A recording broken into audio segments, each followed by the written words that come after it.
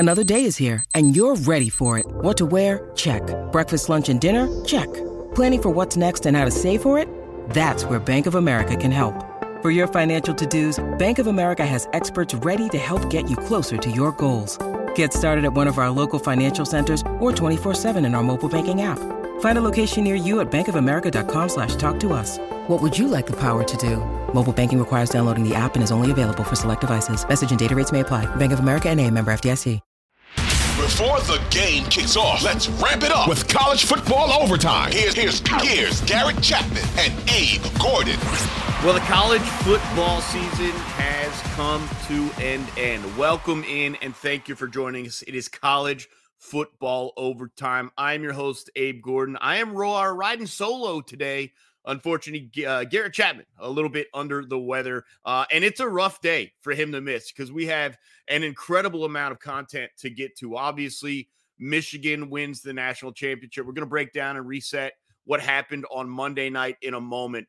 But the breaking news of the day taking place late on Wednesday afternoon in the 5 o'clock hour, Nick Saban, the legendary Alabama and LSU and Michigan State, and you can go through all the jobs and the accolades, finally has decided to step away from the SEC and retire. And that leaves us with an incredible amount of questions that do remain. And we're going to dive into all of that a little bit later on here in the podcast. But you know, I do want to follow the plans we had originally, which was to break down the national championship game. So let's get started there, and we're going to dive back into Saban after that. I have plenty of thoughts on what's going on at Alabama and what the next steps are for the Crimson Tide. First off, Monday night, Michigan takes home a national championship, and they do so with a really impressive showing. They absolutely, and I know for a while it felt like the game was close, and then it got out of hand late.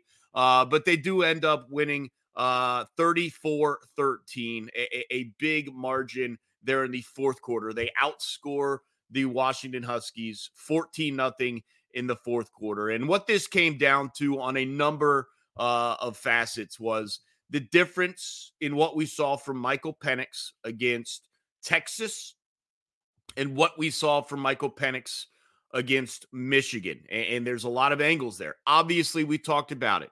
It's going to be tougher for Penix because the Michigan secondary is much better than the Texas secondary. We knew Texas gave up big plays.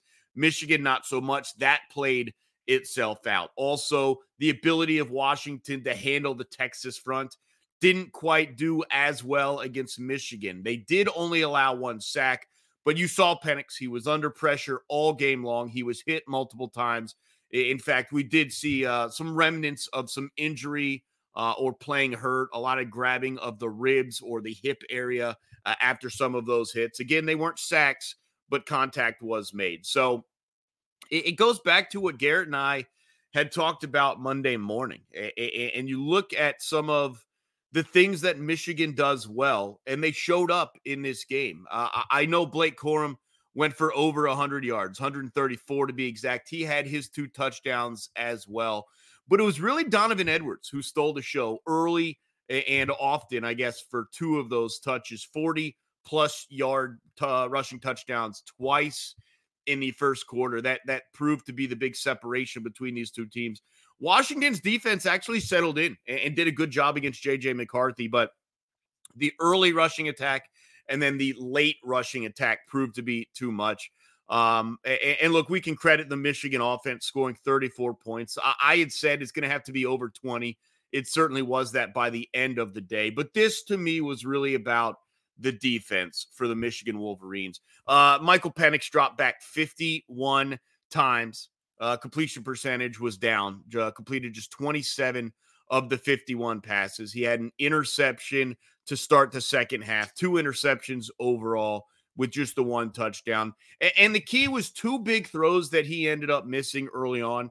There was a 4th and goal that, it looked bad at the end of it. When he threw it, the receiver was not open. It turned out the receiver did come open as he was letting go of the ball.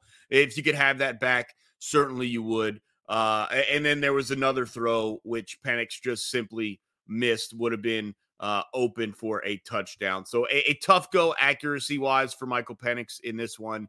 And the other aspect, we had questions. You had to. Dylan Johnson, how healthy was he going to be? It turns out not healthy enough to aid Penix and the offense for the Huskies. He gets the ball in the first play. He immediately gets stepped on. He hurts the one ankle that was working well, ended up with 11 carries, 33 yards. Again, a lot of that is because of what Michigan was able to do defensively. So Michigan comes home with a 34-13 win. And immediately the questions began. What are we looking at in terms of Jim Harbaugh? What are we looking at in terms of J.J. McCarthy? Is he possibly going to turn pro? It was an outstanding season from the Michigan Wolverines. You do wonder how some of the off-the-field stuff is going to impact how we look back at the season. They had 15-0 later on. Connor Stallions, Harbaugh missing half of the team's regular season games due to suspension, stuff like that. Look, people are going to ask. I personally don't think it matters because the games were played and we saw what happened. People are going to ask, is there potential of this championship, this banner eventually being stricken due to the scandal, stuff like that? It doesn't really matter to me. We all know who played and who won the games, and full credit to the Michigan Wolverines for doing what they did. And Garrett was right.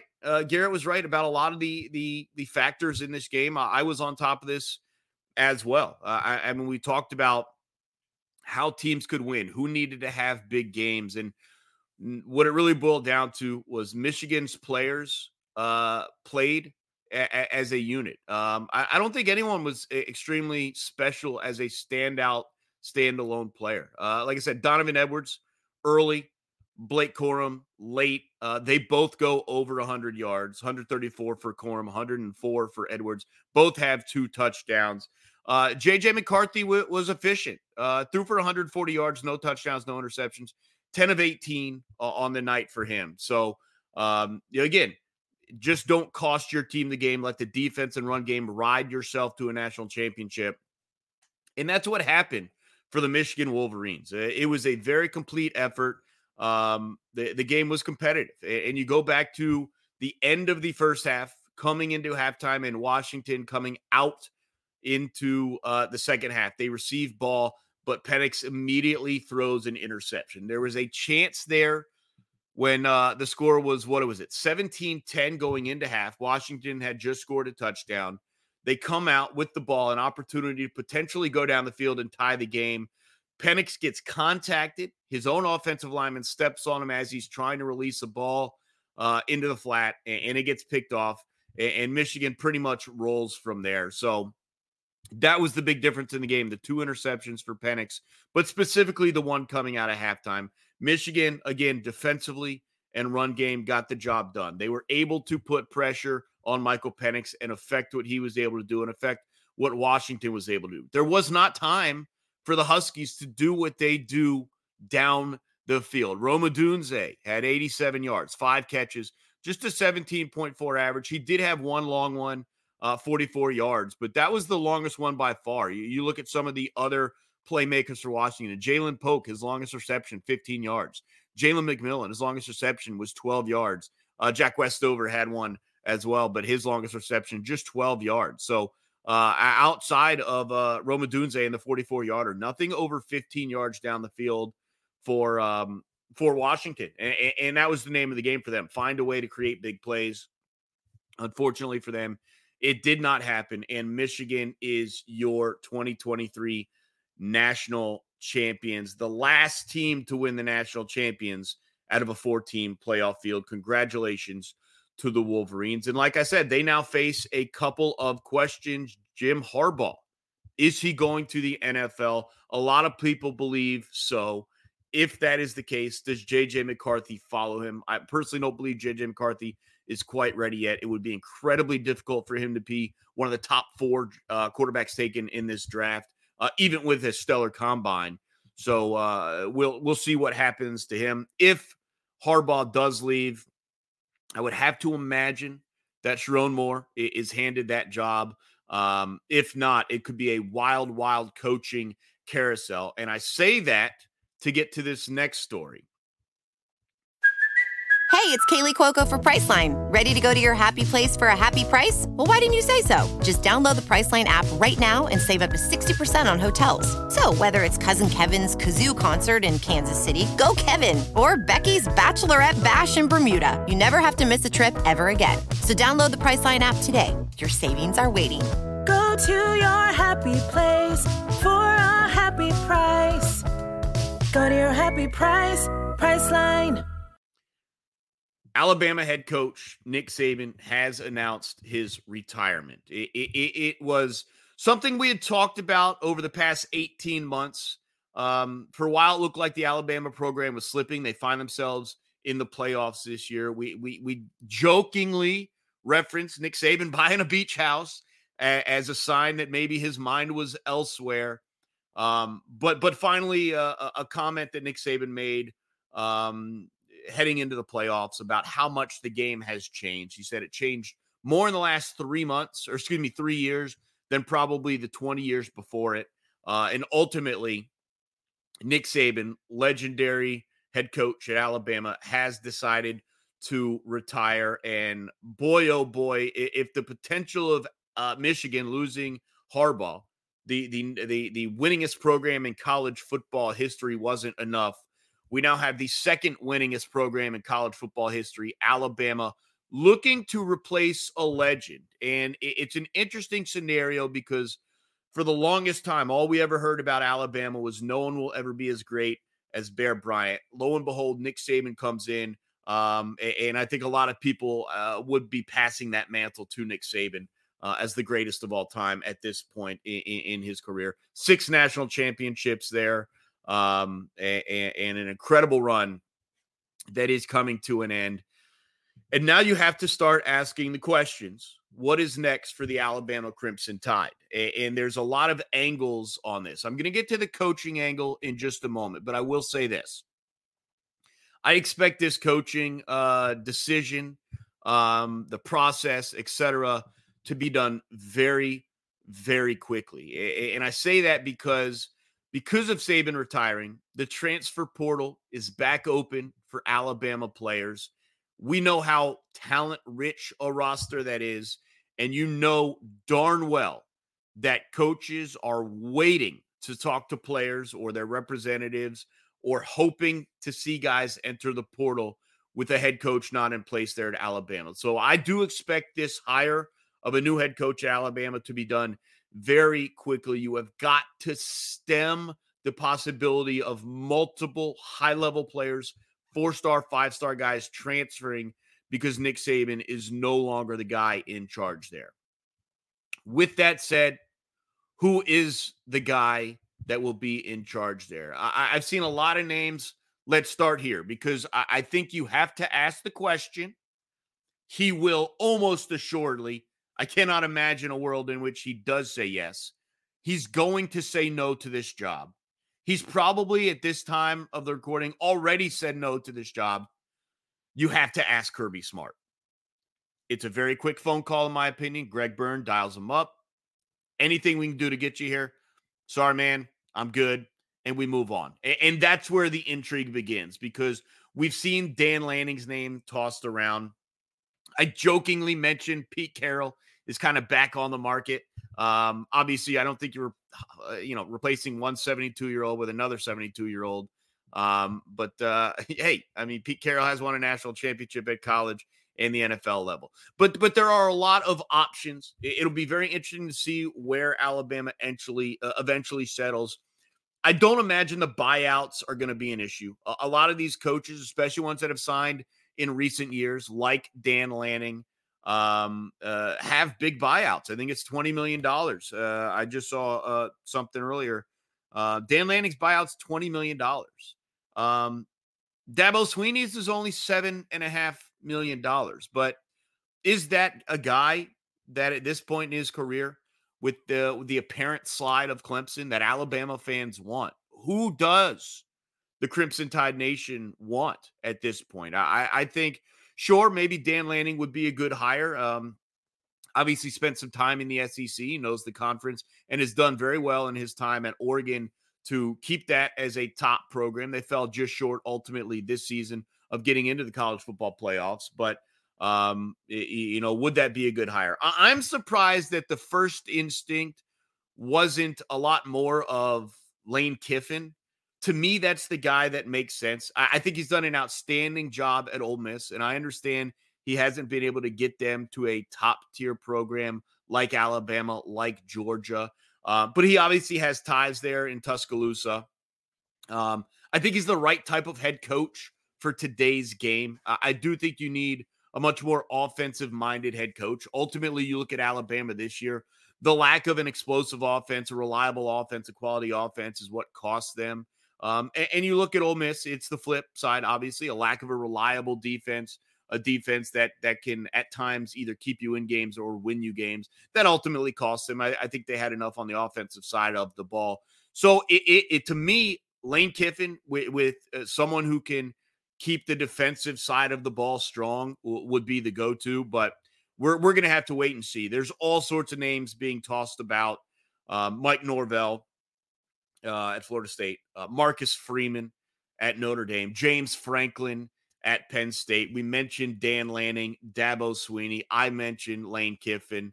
There's all sorts of names. It's going to be a wild carousel, but I do think it gets done quickly. Again, to me, this is an important aspect that they get someone in there probably within 36 hours. I think this is a very quick phone call. If it is Dan Lanning, it's about the buyout. And I think the Alabama boosters will figure that out pretty quickly. But we sit here and honor the legacy of Nick Saban. Obviously, we are interested in who comes next, but a look back at what he has accomplished is simply incredible. There's just no way to explain how prominent and important a figurehead he's been since leaving the Miami Dolphins and returning to the SEC. Not just in restoring the Alabama program to the blue blood A-list program that they've been since he's been there, but again, this was Bear Bryant. There's Bear Bryant Avenue, Bear Bryant Stadium, Bear Bryant Street. There's probably all sorts of Bear Bryant stuff. There's statues there in Tuscaloosa, but now there's Saban as well. You've got Nick Saban Field at Bryant. I mean, it's wild to think that a guy like Saban, anyone could come to where there is a legendary figure and match and surpass the accomplishments of that in this day and age, where I do think it's tougher to win national championships because I do think the competition, you're dealing with a lot more of it. But Nick Saban has decided to step away from the Alabama program. Whether or not the programs can sustain long-term, I think that's an interesting discussion. And I think that's one we'll be diving into once we know who the head coach is. The question I have is whether they can sustain next year. You're dealing with a 12-team playoff. You probably had your quarterback set, but again, the transfer portal is open. I don't know if Jalen Milroe is going to be interested in going elsewhere, or if he's happy to stay at Alabama. Not having Nick Saban is going to make every single player who's on campus right now think about what's best for their future. I think it's a very easy discussion to say Nick Saban's the best coach in college football at preparing me for the NFL. I think Kirby Smart has taken that mantle a little bit as well. Is there going to be the faith and trust that this next guy is going to be the best guy to prepare me for the NFL? Is Alabama the best situation to prepare me for the NFL? And I'm not talking about the chance that they're going to have to recruit at that level to keep. I'm talking about right now, the guys that are in the program, how many of them are asking that question on a one-year basis? Jalen Milroe potentially 1 year away from heading to the NFL. So if you're completely starting over with a new quarterback, Jace McClellan has already announced that he's going to be turning pro. It is a tough road for this to happen. And this is also where we get into the timeline of the college football season. If Saban makes this announcement a little bit earlier, maybe Alabama gets a coach a little bit earlier, and they can attack the portal properly, maybe Jalen Milroe does decide to leave. Could they have gotten someone out of the portal. But as it stands now, it's going to be very tough to take advantage of the portal. A lot probably going the other way, unfortunately. So some serious concern. There has to be some serious concern about Alabama losing players to the portal and then having a really tough time replacing those players. It's just about the quality of players that's available right now, who's already committed and signed out of the portal elsewhere, and what is still around. But look, we're going to talk about it all off season. It's kind of crazy that this does somewhat overshadow Michigan's national championship, which just happened a couple of nights ago. But Nick Saban stepping away from the game is some of the biggest coaching news probably since Nick Saban returned to the game. I mean, try and think who's come and gone at the various stops, and it's few and far between.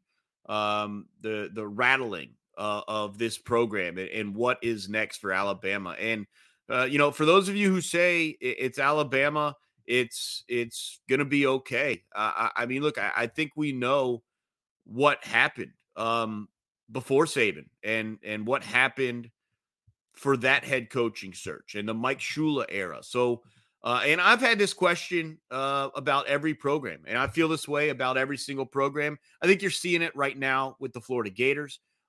We could be facing that in short order with Clemson. Any program, you name the powerhouse, it doesn't matter to me.